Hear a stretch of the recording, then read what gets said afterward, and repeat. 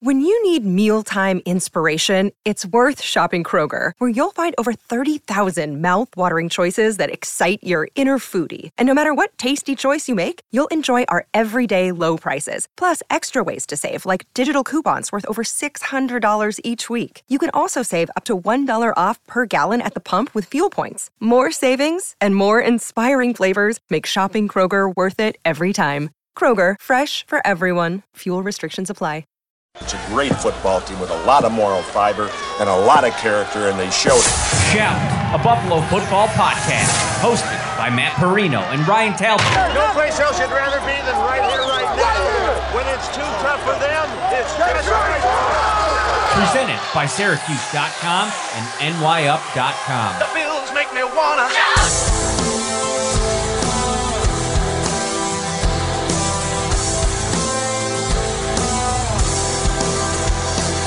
Hello, Bills Mafia. It is Tuesday night. A little bit of a curveball thrown at you. I know we usually go on Wednesday, but I got something I got to take care of tomorrow night. So we moved it up a day. And Ryan, it kind of felt like a fitting way to do it this week, only because it's been so many days since the last show. Obviously, the Thursday game, so much happened on Sunday that I feel like we have to get into all of that. There's Odell Beckham Jr. There is some Bills news and notes. So a ton to get into here tonight. How are you, my friend? Hey, I'm doing well, Matt. Ready to talk some Bills football. You're right. It's been a long gap in between our shows here because the Bills playing back-to-back Thursdays between Thanksgiving and then obviously Thursday night against the Patriots. So getting ready for some more football here in the near future. If you're getting ready to make some money, head over to Tops Friendly Markets, topsmarkets.com/redzone, and you can enter for a chance to win $1 million. Each week, Kings Hawaiian is pitting two city sliders against each other in the ultimate showdown, and you get to help decide the winner. Vote weekly for your favorite regional slider for a chance to win all season long and earn entries toward the $1 million prize. Explore the interactive stadium to play games, get recipes, share photos, and so much more. For more information, like I said, topsmarkets.com/redzone. Quick shout out at the top here. My friend Heather, I've coached her little guy in baseball. Little League. She's got this awesome company, and she gave me this hoodie, Buffalo or Nowhere. It's a cool concept. They do a lot of different Buffalo specific concepts. I think Bills fans and Buffalonians are always looking for new and fun takes on Buffalo specific apparel, and they got a great collection over there. So I wanted to show her some love, and we are going to get into everything tonight. Ryan, where do you want to start? Well, you know what? Let's start with the outcome of Sunday's games and how it really could not have worked out any better for the Bills.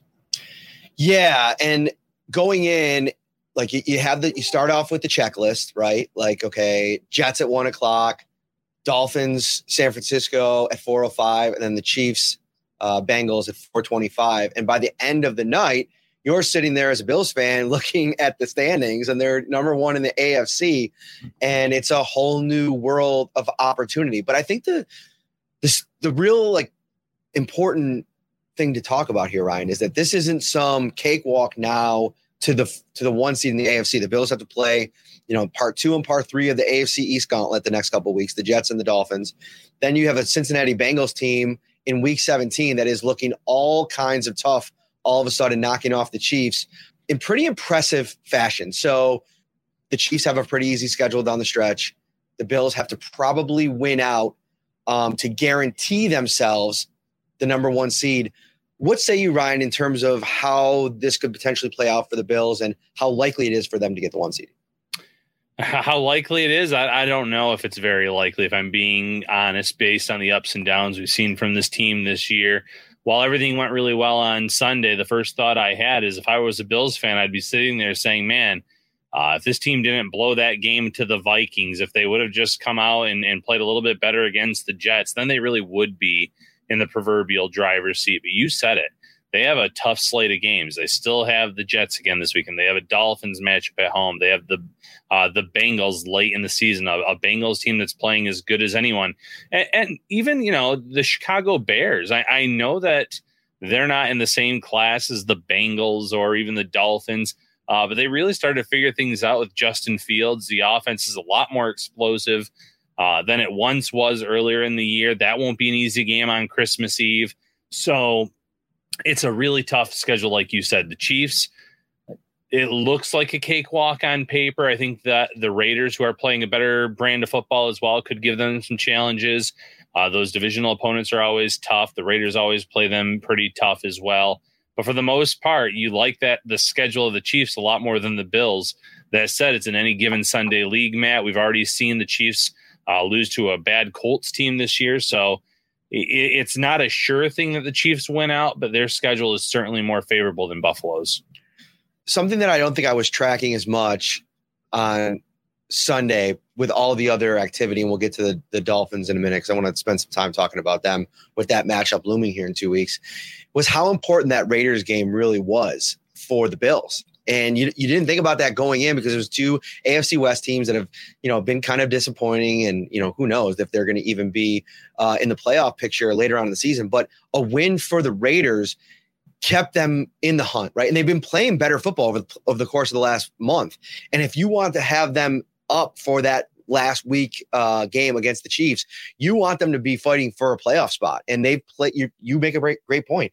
They've played the Chiefs really tough in years past. And I think, it took some time. They have unbelievable weapons. And what we saw on Sunday against the Chiefs is that really good talent at the receiver position you could find some success against the Chiefs. And I think what we're starting to also see with the Chiefs, sidebar here, is that the realization that when in doubt, they don't just have Tyreek Hill to kind of look to offensively. And I think that they struggled in that game because the Cincinnati Bengals at times were dropping 8 players, and they were really strategic with how they were rushing Patrick Mahomes, which, by the way, late in that game, how egregious is it to have Patrick Mahomes suffer a sack when the Bengals rushed 3 in a gotta have it moment, but not having that speed out there that you have to fear. They have a bunch of players that have some speed. I mean, Sky Morse, Valdez-Scantling made a play down the field. Pacheco is really coming into his own, I feel like, but none of it scares you. And so if you could take Kelsey out of the game, which I think they did for the most part, or they did as good a job as anybody has on them, they become very much a beatable team unless Patrick Mahomes goes into superhero mode. And I thought Joe Burrow just made more plays than him. Yeah, and that's been the story of the last 3 matchups. Burrow and company have made more plays. Regular season, AFC Championship, and then this game this past Sunday. The Bengals have won 3 straight against the Chiefs. You look at the Bills, they've won 2 out of the last 3 against the Chiefs. Obviously, the big one being that playoff match that the Chiefs won. But you're looking at a Kansas City team that's being viewed as the favorite, I suppose, to come out of the AFC. And they're 1-5 in their past 6 matchups against those 2 teams. Is it going to be the Bills or the Bengals or the Chiefs? No, there can always be another surprise team. But right now, you said it. The Chiefs have some questions that they need to really answer down the stretch. They need to be ready come playoff time for a Bengals type of team, for a Bills team that can come in there and beat them. Or if it's in Buffalo, if the Bills take care of business and win out, it'll be a very interesting layer to add on to the storylines for sure. I think Anthony Fashana in the YouTube comments, as long as Buffalo wins the AFC East, I wouldn't mind seeing them whoop on KC in their house. He says, I ain't scared. Listen, I don't think that they're a team that's to be feared as much anymore without Tyreek Hill. I think that's the big piece of it for me. And defensively, they can still make some plays, but I thought their secondary, wrote a lot of their mouths wrote a lot of checks that their play couldn't cash on Sunday. I mean, Justin Reed got taken to task, and he's still out there on Twitter. I mean, I wonder how that plays in the locker room. Like, I didn't get beat, even though that we lost. Like, I'd be looking at that dude like, dude, close your mouth and play some defense. By the way, Justin Reed's a safety. Like, he's not even like the one responsible for locking down T. Higgins and just Jamar Chase and all their Tyler Boyd. And those boys had a nice game and were the reason, a big reason why they won. They've also unlocked Samaje Perine, who, by the way, with the way that he's run the ball the last couple of weeks, it kind of makes you think Zach Taylor's probably in his own brain just celebrating this kind of revival for Perine. Because if you remember, he put him in late in the game over Mixon. That was a call in the Super Bowl that a lot of people were questioning, like, why have him in the game late? And he's a guy that's showing that he can make plays, and he's a bit of a bruiser. He had over 100 yards of total offense against the Chiefs, and that's unlocking a whole new play. Because it's funny, Ryan, Mixon has been one of the weirdest players in the NFL over the course of his career. He's been somebody that's always been a guy that I feel like people have been waiting to see more from. And I feel like this all of a sudden impact that Perine's making is super interesting for them. It'll be interesting. I don't know the long-term prognosis on Mixon, but if he's not able to come back, they seem to be in good hands. Yeah, they have a lot of mouths to feed, but they feed all those mouths well. And you mentioned all the weapons they have at wide receiver. The only player that really stopped Tyler Boyd on Sunday was Tyler Boyd dropping a touchdown that was put right in his right in the perfect spot and just wide open drops. That game could have been even more out of hand at the end of the game than what it was. Not that it was out of hand at the end, but the Chiefs couldn't stop them on a 3rd and 11. It wouldn't have had to be in that type of situation possibly if that touchdown's made. They definitely have the personnel to defeat the Chiefs. It'll be interesting to see how they match up with the Bills late in the regular season, because every team in terms of how they match up against one another is different. So that one is definitely circled, I think, on everyone's calendar as a must-watch game here down the stretch of the season. Also, I was thinking about it while you were saying that, the 4th and 1 that they had deep at the end of the first half, the Bengals, when they ran that jet sweep and he got tackled for a loss, like they go in there and they score a touchdown there. You're talking about a 17-point runaway win for the Bengals. So they really, really just dominated that game. And so, yeah, I think that, I guess this is our long-winded way of saying that I think the Bengals have entered the chat. I think they're a legitimate Super Bowl contender. They went on the road and won in Kansas City in the playoffs last year, something that the Bills still have to prove they can do in the playoffs. But I agree with you, Anthony. I think that this is a Chiefs team that's very beatable, whether it be at Arrowhead, whether it be in Buffalo. And I think you want to try to do your best. It's going to be tough to win all 3 of those games, the Jets, the Dolphins, and the Bengals. That is a huge ask. And you figure the Patriots are probably out of the mix by the end of the season. And who knows if, what's going on at their quarterback spot and everything else, Bill Belichick coming out this week and saying, well, it's just, we're too late in the season to do a scheme change, even if, even if things have just absolutely gone to hell in our offense because I hired a defensive coordinator and a special teams coach to fight it out, to figure out who's going to lead our 1st round draft pick of a quarterback. I mean, listen, Bill Belichick has written a lot of books over the course of his career, Ryan Talbot, but his final chapter might be how not to develop a young rookie quarterback. Yeah. And, almost extreme loyalty and how that can hurt you and maybe almost like blind you in a way. Bringing back Matt Patricia, time and time again, bringing back Joe Judge. He had Josh McDaniels there for a long time. He had that inner circle of coaches that even if they go out and they fail on their own, he brings them back and he changes the rules around. This is not a good situation in New England. You can see that the short passing game didn't work against Buffalo. You can see that Mac Jones, from a statistical perspective, has really taken a step back in year 2. And I think some of that was the McDaniels effect. He really schemed things open for a young Jones as a rookie. I don't think it was necessarily the talent of Jones on its own. And now that he doesn't have that playmaker that can scheme or play designer, I should say, that can scheme guys open, he's really struggling this year. And the Patriots offense as a whole is really struggling. Somebody who struggled for most of Sunday was Tua Tagovailoa, for the first time playing like a legitimate defense, like a top tier, top 5 defense. I think he played, did they play the Patriots? Early, I think it was week 1. Right. So before, that's a tough one. Always feel out, period. Yeah. And that was the first look at that offense with no tape, with Tyreek Hill in the mix. And I mean, really, it wasn't even like explosive. I mean, it ended up being 20-7, Dolphins win, Tua with 270 and a touchdown.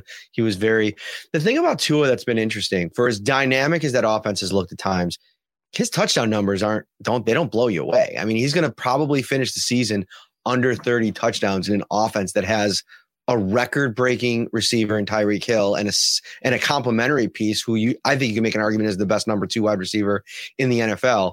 But I think what you saw on Sunday is that when you're not getting the rack against good defenses who get to the ball, carrying tackle outside of that Sheffield. Touchdown. Oh my gosh. That was a joke. And I think that was just like a right place, right time, getting the ball out of his hands quickly. And then, he got to the outside. That was a nice play by him. Is it Sheffield? Is it Sheriff? How do you pronounce his last name? I was actually just thinking the same thing. Sure. Yeah, I'm gonna get it wrong if I just guess right now off the top of my head, but 75 yards to the house. He caught it. What is it? Shearfield. Okay. Samsonite. I was way off. Oh, I love that. Dumb and Dumber. Boom. No. So with the Dolphins, Tua showed that he can still be rattled if you hit him, if you can get pressure on him. He had some guys that were wide open in that game that he just sailed the ball over their heads. He was throwing it behind them.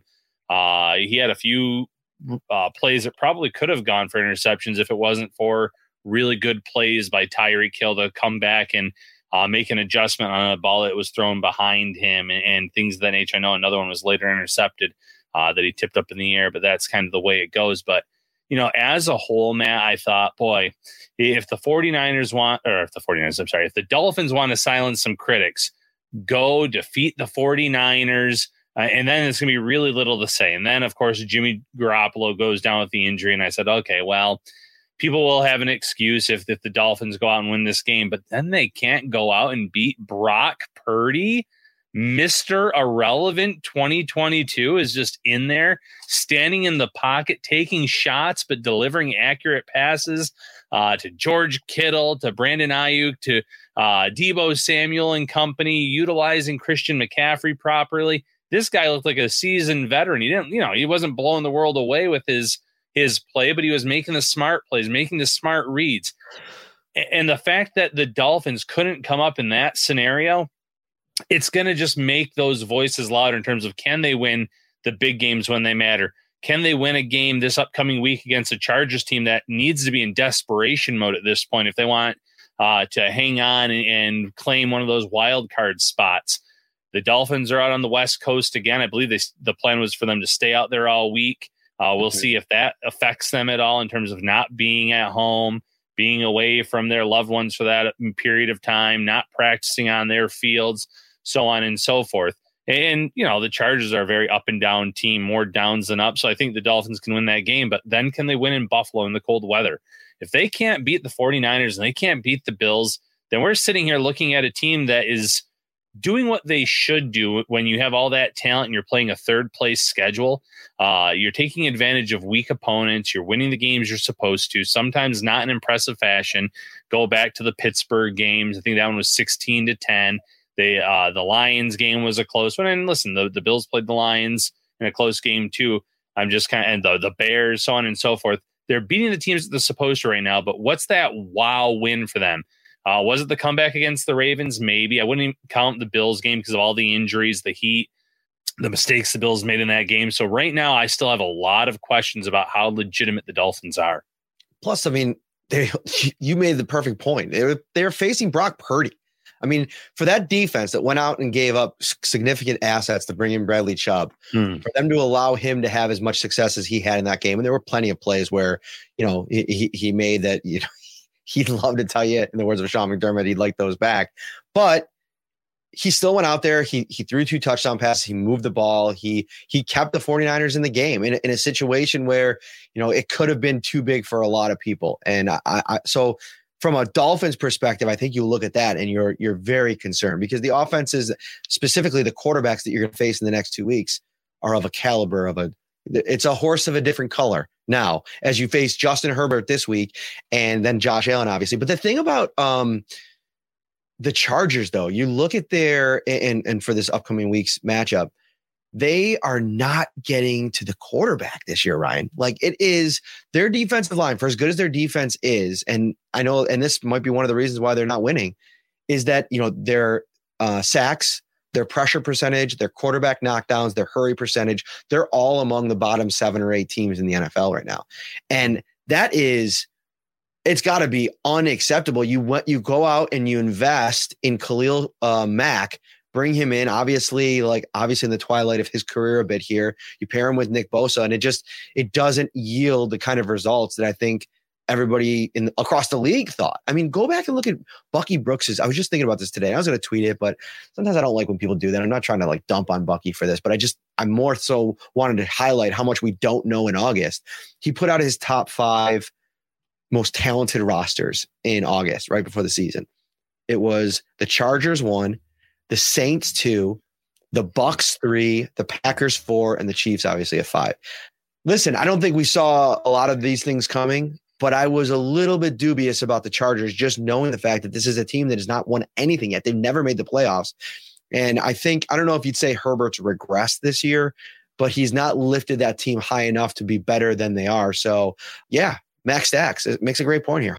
But yeah, I think that they're a desperate team, the Chargers. I think they're going to give this part of the schedule is just going to be really brutal for the Dolphins. How do they handle staying out of the West Coast? How do they handle the questions that are now coming up in press conferences? Everything was lovey-dovey. Everything was golden for weeks and weeks and weeks. The Mike McDaniel train is, we talked about him on this show. I mean, he's really captivated the NFL universe. And now it's going to be how do you respond after, really getting beat up in that game?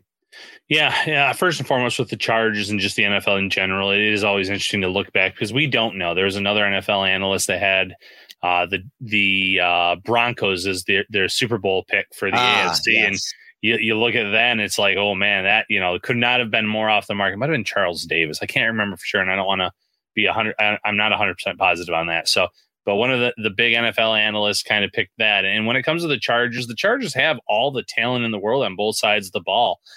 They just never seem to be able to put it all together. You mentioned Bosa. You mentioned Khalil Mack. They brought in J.C. Jackson. Obviously, 1, it wasn't working out before the injury, and then 2, he's not playing right now.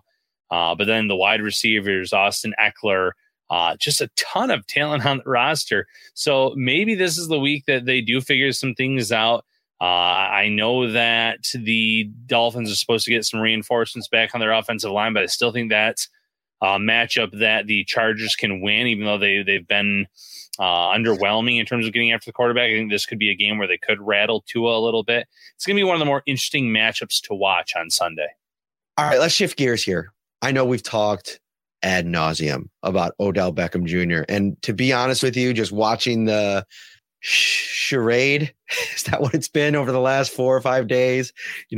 Odell coming into Buffalo, Darian Bryan, the unbelievable personal chef of Stephon Diggs and Von Miller, was gracious enough to cook him up a 4-course meal, sharing the menu on social media. Very cool.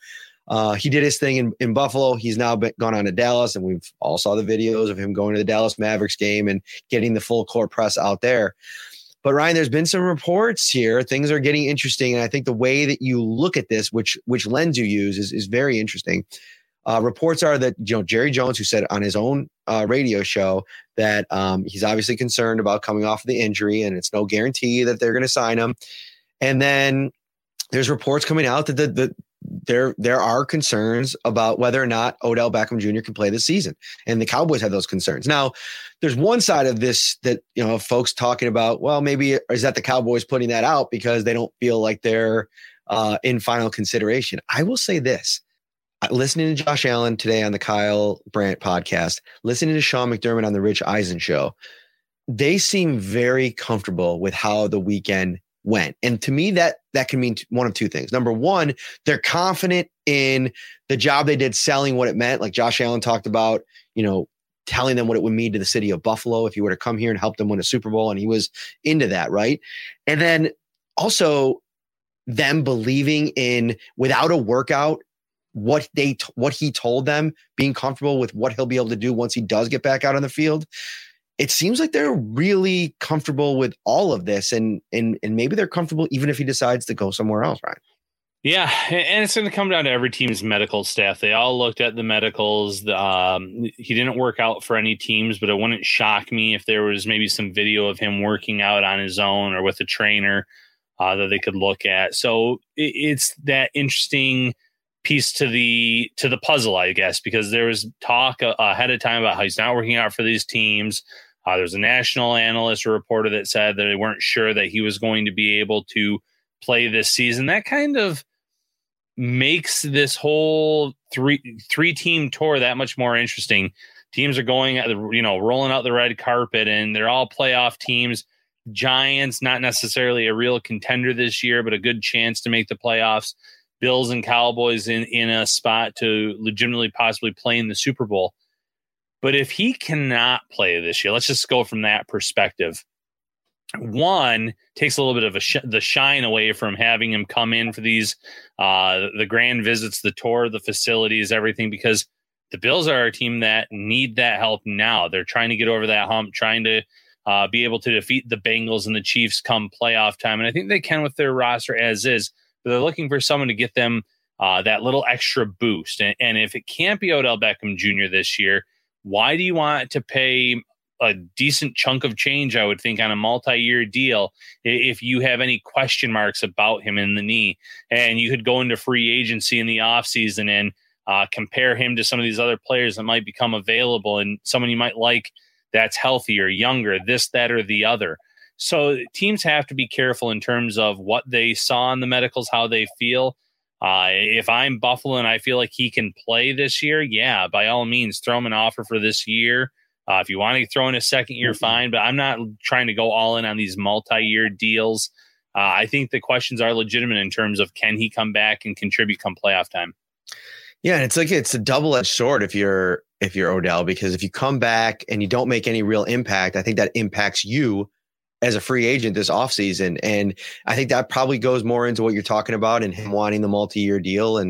But I just don't see a team in the mix that's willing to give that. I don't even know if the Giants are willing to give a multi-year deal. I mean, they're going to have to get out from under the Kenny Galladay deal, and with the uncertainty around Odell Beckham Jr., that flies completely in the face of how Joe Shane helped build this thing here with Brandon Beane. Right. So at the end of the day, from a player perspective, I think the vibe we get off of all of them, including Stephon Diggs, not Von Miller, because he's 100% in the bring him at any cost type of deal. Like, that's his boy. They had a lot of success together. I get it. But I think everybody else, Sean McDermott, most importantly, is like, if it happens, great. If it doesn't, we're good, because there is still a lot of term they always like to use, meat on the bone for this offense. And to me, it starts with getting Gabriel Davis to a place this season before the playoffs to a healthy spot. And maybe you look at the schedule and you say, okay, we'll manage this injury. Because let's be honest, I mean, Bruce Nolan, does a great job of the Buffalo Rumblings. He was crushing some tape. I guess his wife went out of town, so he was diving headfirst into the tape. He put some stuff out on Kaiir Elam and then something on a video on Gabe Davis from a route. And you could tell he's still not moving right, Ryan. And we've been talking about this on the show for weeks about just seeing him out on the practice field and not really looking like the same Gabe Davis. He doesn't move the same way. He doesn't cut the same way. And then you see him coming in the locker room. He's got this really thick tape job on his ankle. And you just know he's not 100%. And he's playing through it. He's trying to be gritty with it. But this seems like an injury that you could play through. And it's one of those high ankle sprains that, like, most of the time, I feel like, especially younger guys, they get to a point in the season where they wake up one day and they turn a corner. And when Gabe Davis turns that corner, I think that's when we'll truly be able to evaluate what he is as wide receiver 2 in this offense. And there's a lot of other interesting, intriguing pieces. I think McKenzie's shown some bounce back here in the last month. You still have Khalil Shakir, who they're developing. Who knows if he can make a little rookie season Gabe Davis late season impact? Like, remember that Colts game a couple years ago when Gabe Davis, without him, they don't win that game in the playoffs. And then you have maybe Jamison Crowder, who working his way back from that injured ankle. That could be in the mix. We could talk about Marquez Stevenson, who the Bills cut today, but I think that's with hopes of getting him back in the practice squad. A lot of different options. And I don't think that they're dead if OBJ isn't in the mix. No, and there's still Dawson Knox at tight end, still figuring out how to utilize Nyheim Hines. Tried to run him a little bit this past week. It seemed kind of predictable. The defense kind of knew what was going to be happening, it looked like. But getting him utilized as a pass catcher, there's, like you said, a lot of meat on the bone. And to the Bills' credit, they're turning a corner in the red zone as well. I think 6 touchdowns in their last 7 possessions in the red zone. It was a real struggle for them at one point this year. They were toward the bottom third of the league, and now I think they're right there in the middle of the pack. So if they can figure out those red zone issues that were kind of stopping or stalling out their drives, that's only going to help them. You mentioned Gabe Davis. It's probably not the season thus far that a lot of fans envision. But if you think back to the opener against the Rams, the 4 for 88 and a score, the game he had against Pittsburgh, he had some big plays in that one. When he's been right, he's looked good. He has not looked right, though. He's been somewhat hampered by this ankle injury, and it's definitely taken a toll on him as a receiver. So you're right. If he turns that corner, if he wakes up and the ankle finally feels right, he can make a push run here toward the end of the year and into the playoffs and maybe look more like the guy that scored 4 touchdowns against Kansas City.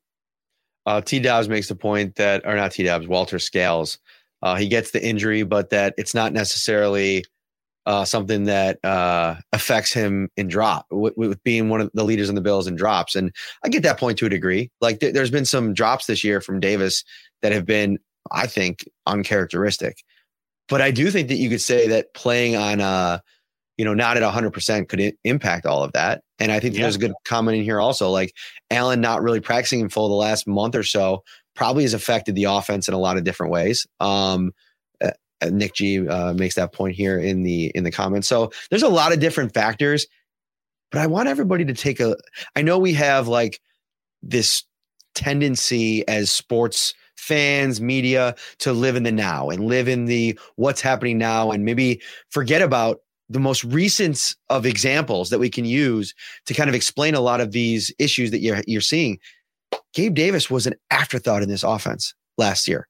Like Emmanuel Sanders had taken the role to start the year.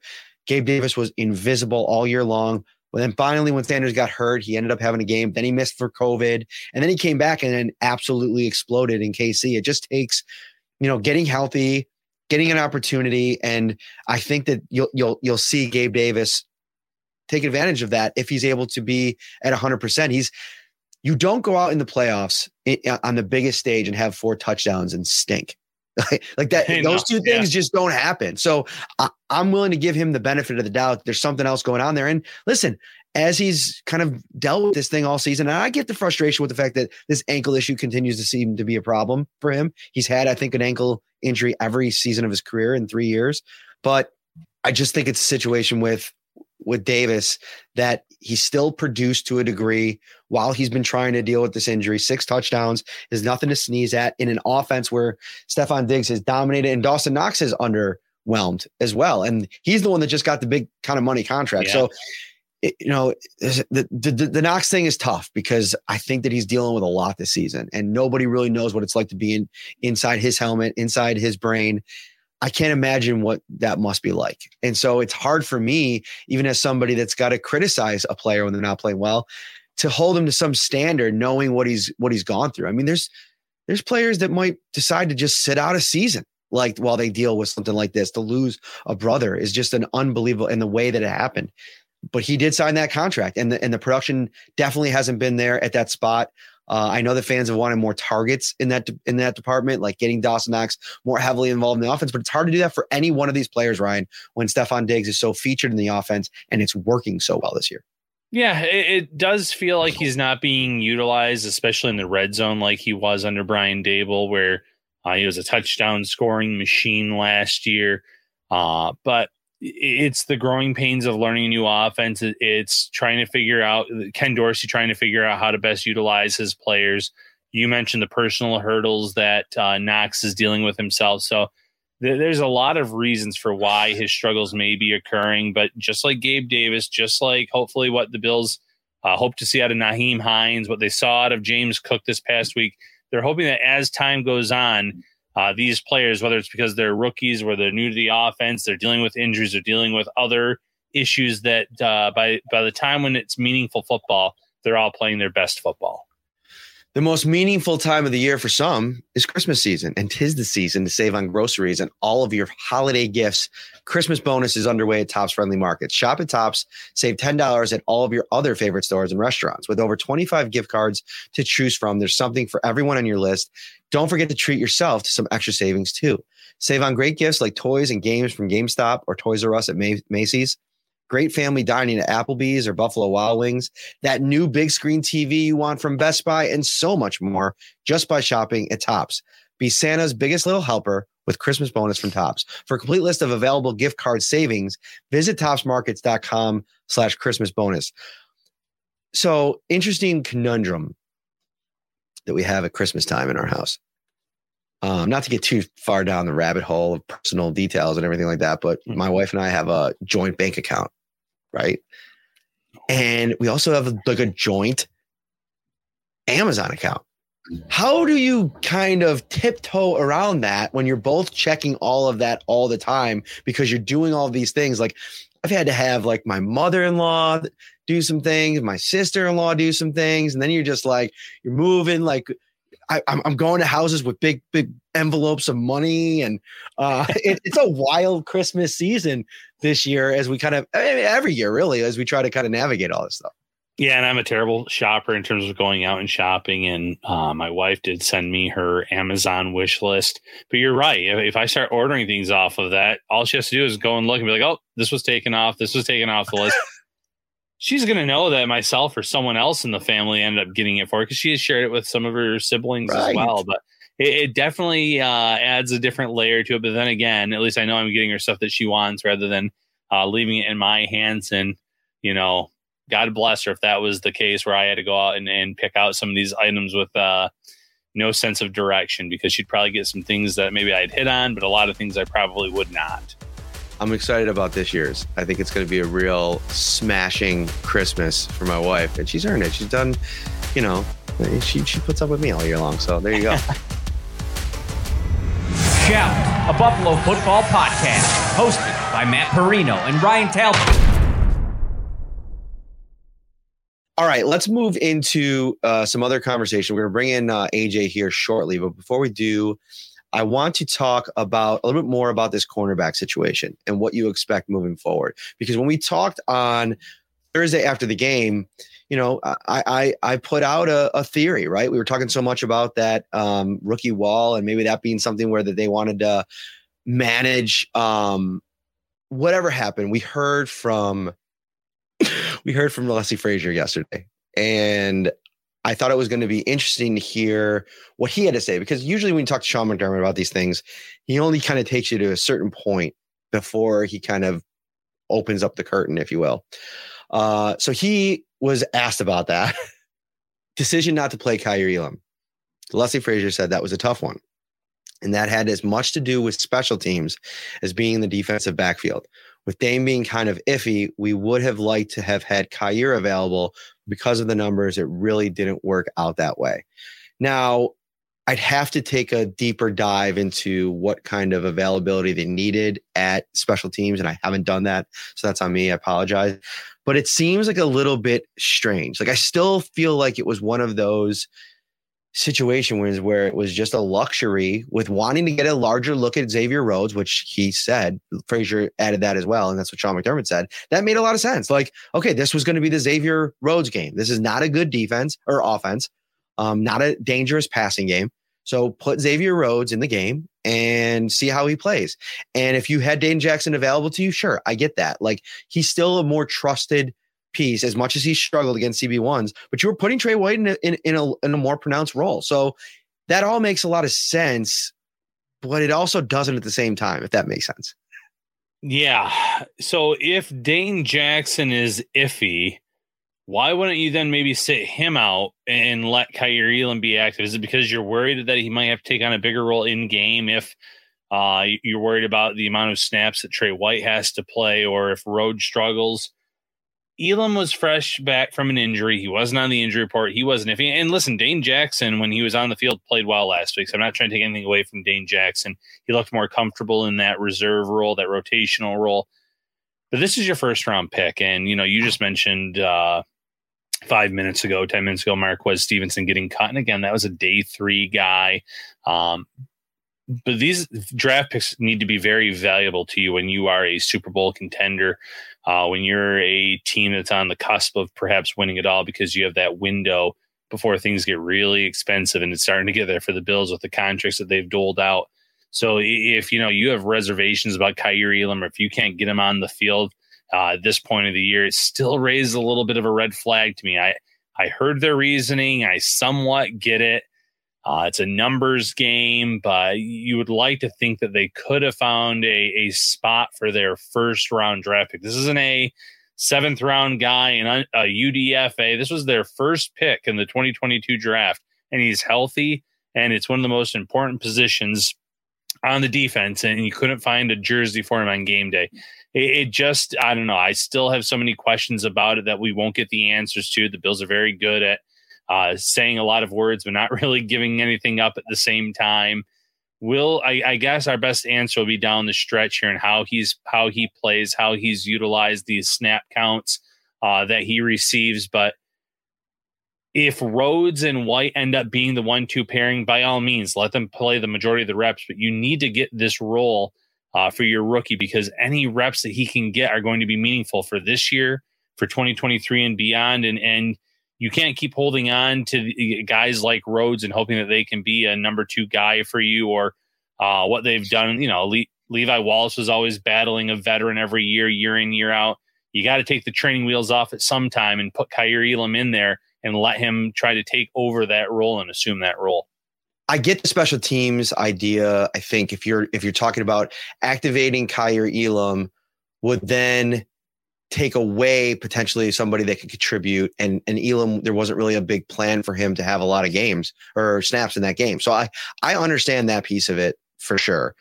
The message, and I agree with you, like the message that it sends to me is one of those things. But Trey White started 16 games. Great. Josh Allen started 15 or 14 games his rookie season. He missed a couple in there, maybe less. But all the games he was available and healthy, he started.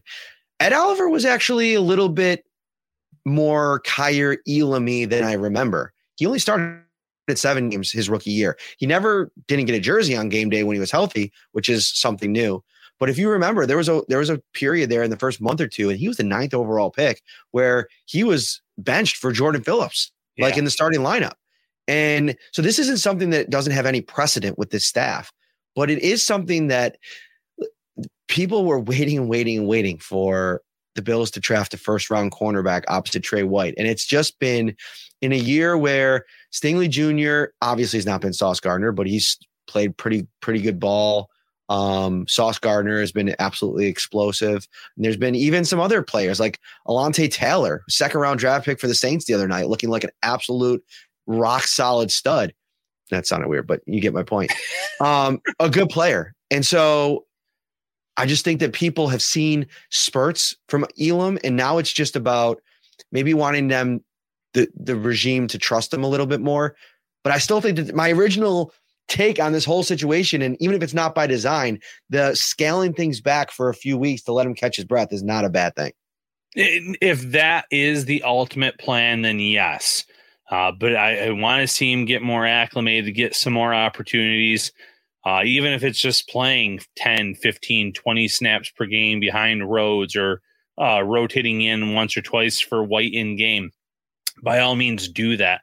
Get your 1st-round pick out there, get his feet wet, because we're sitting here talking about the final stretch of the regular season. The Bills are going to need all the bodies that they can get, healthy guys come playoff time, and especially in the secondary when you're going to be seeing teams possibly like the Dolphins, who have weapons at receiver, the Chiefs, the Bengals, you name it. That's going to be an important position of need, and the Bills need to know that they have guys that can play behind White, behind Rhodes, behind Dane Jackson to a certain extent.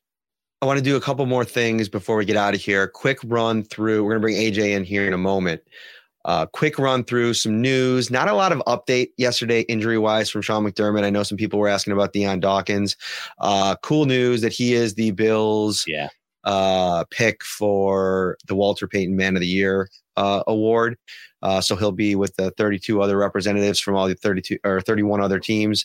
And that's a very cool honor for him. He really took to social media today. He was really excited about it. He does a lot of stuff in the community. I think his events around the holidays in the summer to give back to the community, what he's done in the wake of the top shooting.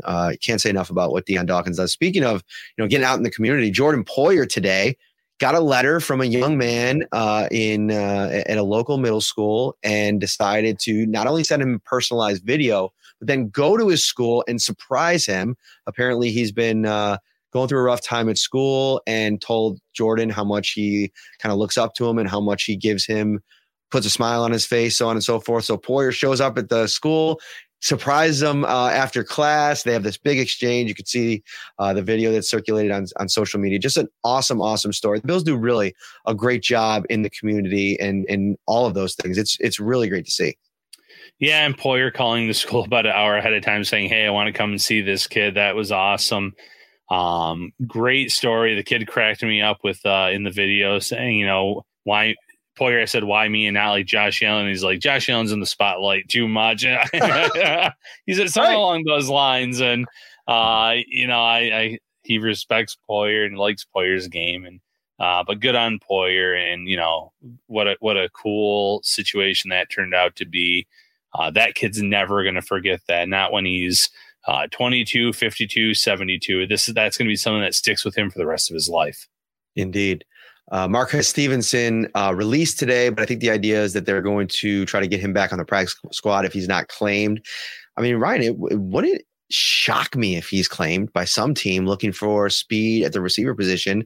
This is a guy that, if you go back and watch his tape from last year and going back and watching the Patriots game last year, he did not look great on special teams. So I don't know if anybody's crushing the tape and saying, hey, man, we got to find a spot for Marquez Stevenson on our roster.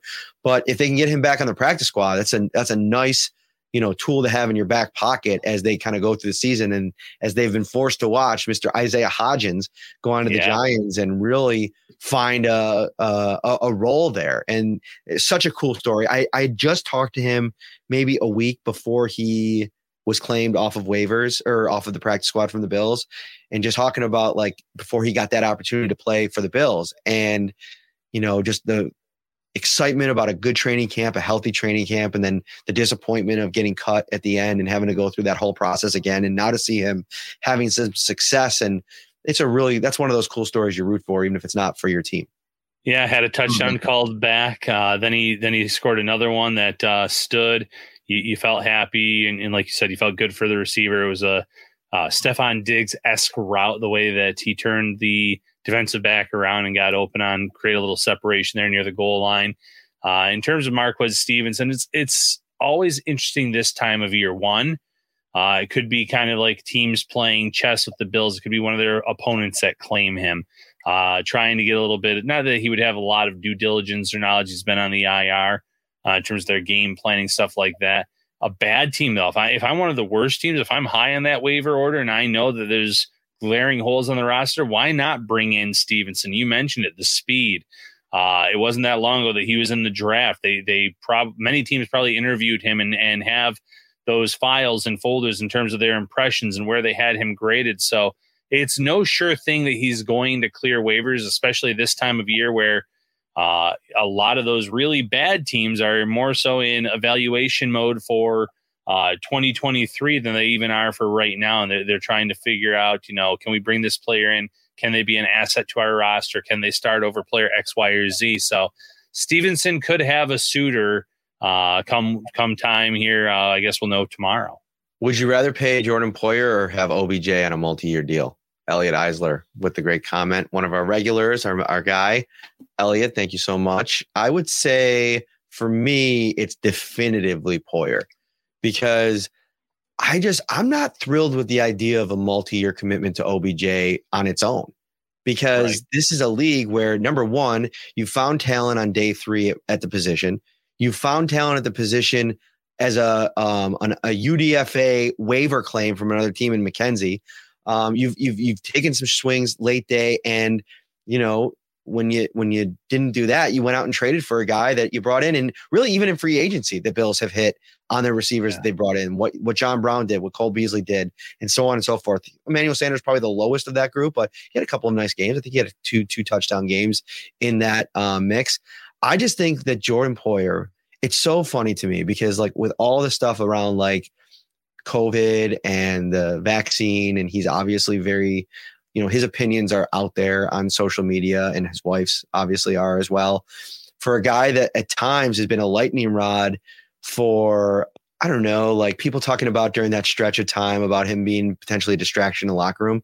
Dude, he has been anything but that. I think I came back at somebody on Twitter recently about that. It's like, I'm pretty sure that Jordan Poyer went throughout that whole COVID season knowing what everybody knows about his beliefs and things that he likes on Twitter and things he's posted on Instagram and so on and so forth. He never made a peep about any of it. He comes in on a contract year, reports for camp, plays to start the season, doesn't hold out. Obviously he's playing for a new deal, but I don't know. Like, I think that there's an element to this that, and I'll be honest, I like Jordan Poyer personally. Like, I think he's everything that he's done for the city of Buffalo, things like today that we don't even see, like things that, that don't make the rounds on social media. Those are important things. And one of the things that I've always been struck by with Brandon and Sean in the way that they built this is really catering to the guys that have helped set the foundation for your franchise. And I think that Poyer is in a handful of guys that have done that. And he's also playing at all pro level still. The Bills, 8-0 still now with him in the lineup. So I would definitively play Poyer. Yeah, I would pick Poyer as well in a landslide. You mentioned the record. You mentioned, though, what he brings to the locker room. He's loved in the locker room, loved by this coaching staff. And even though safety is one of those positions where I think teams kind of feel like it's almost like the running back of the defense, where teams feel like they're a dime a dozen. It's not a dime a dozen when it's a combination like Jordan Poyer and Micah Hyde have been for the Bills over the years.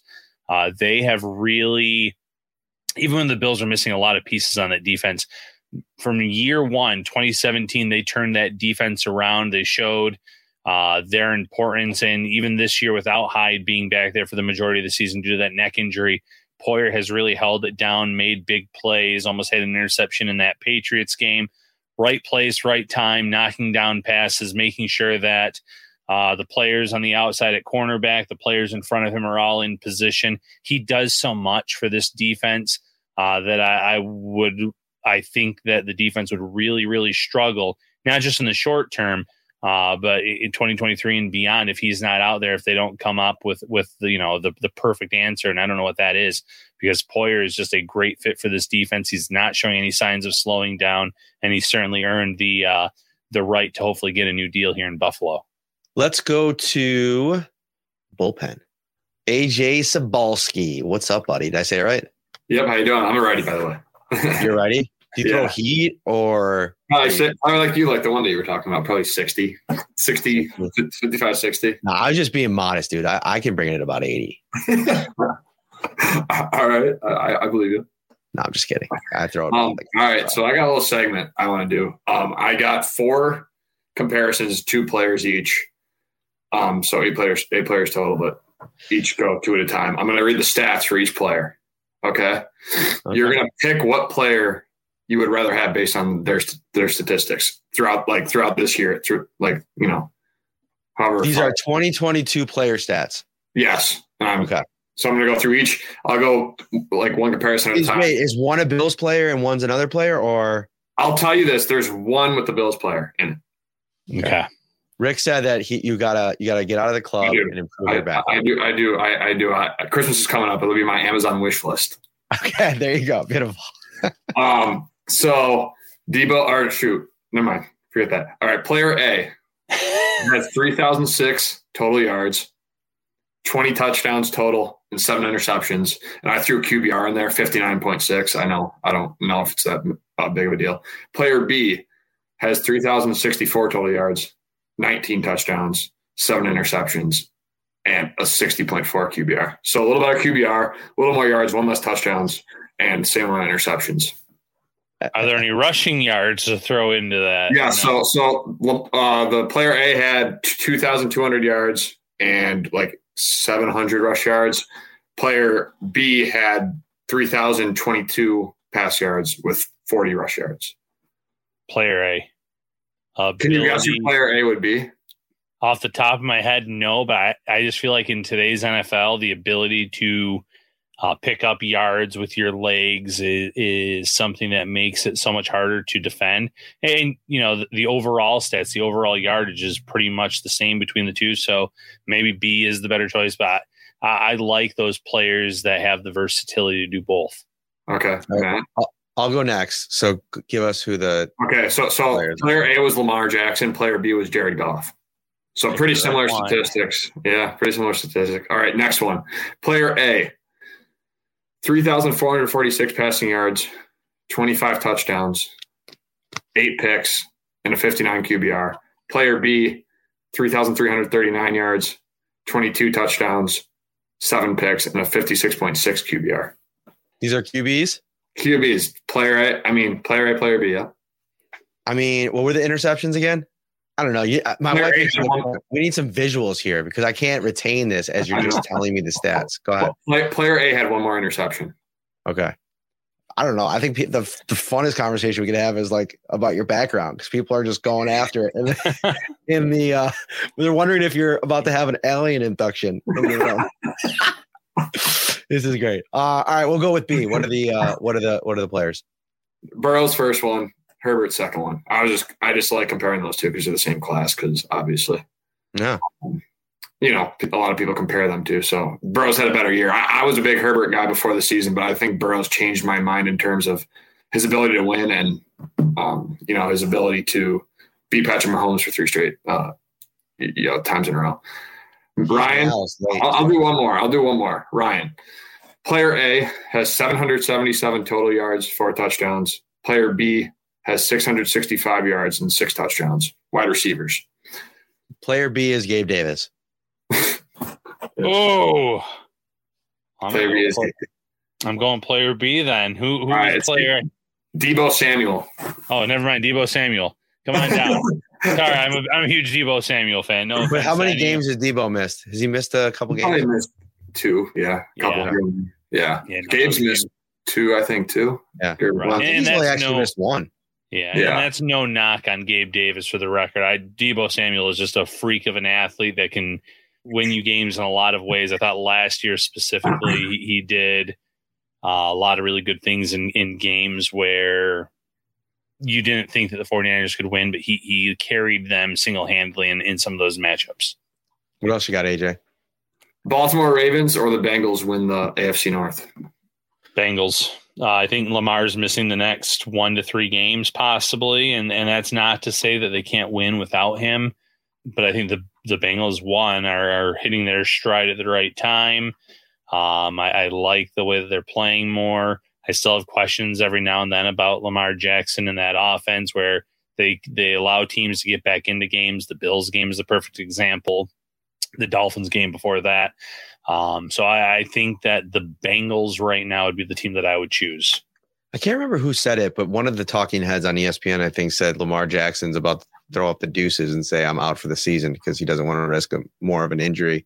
Like that's what he would do if he was in Lamar's spot, because obviously the contract negotiations this offseason are going to be crazy. And this team looks bad with Lamar in it. Like I went back and looked at my early season tweets and I had Lamar Jackson as my MVP through 3 weeks, which is why I won't be tweeting about MVPs through 3 weeks next season.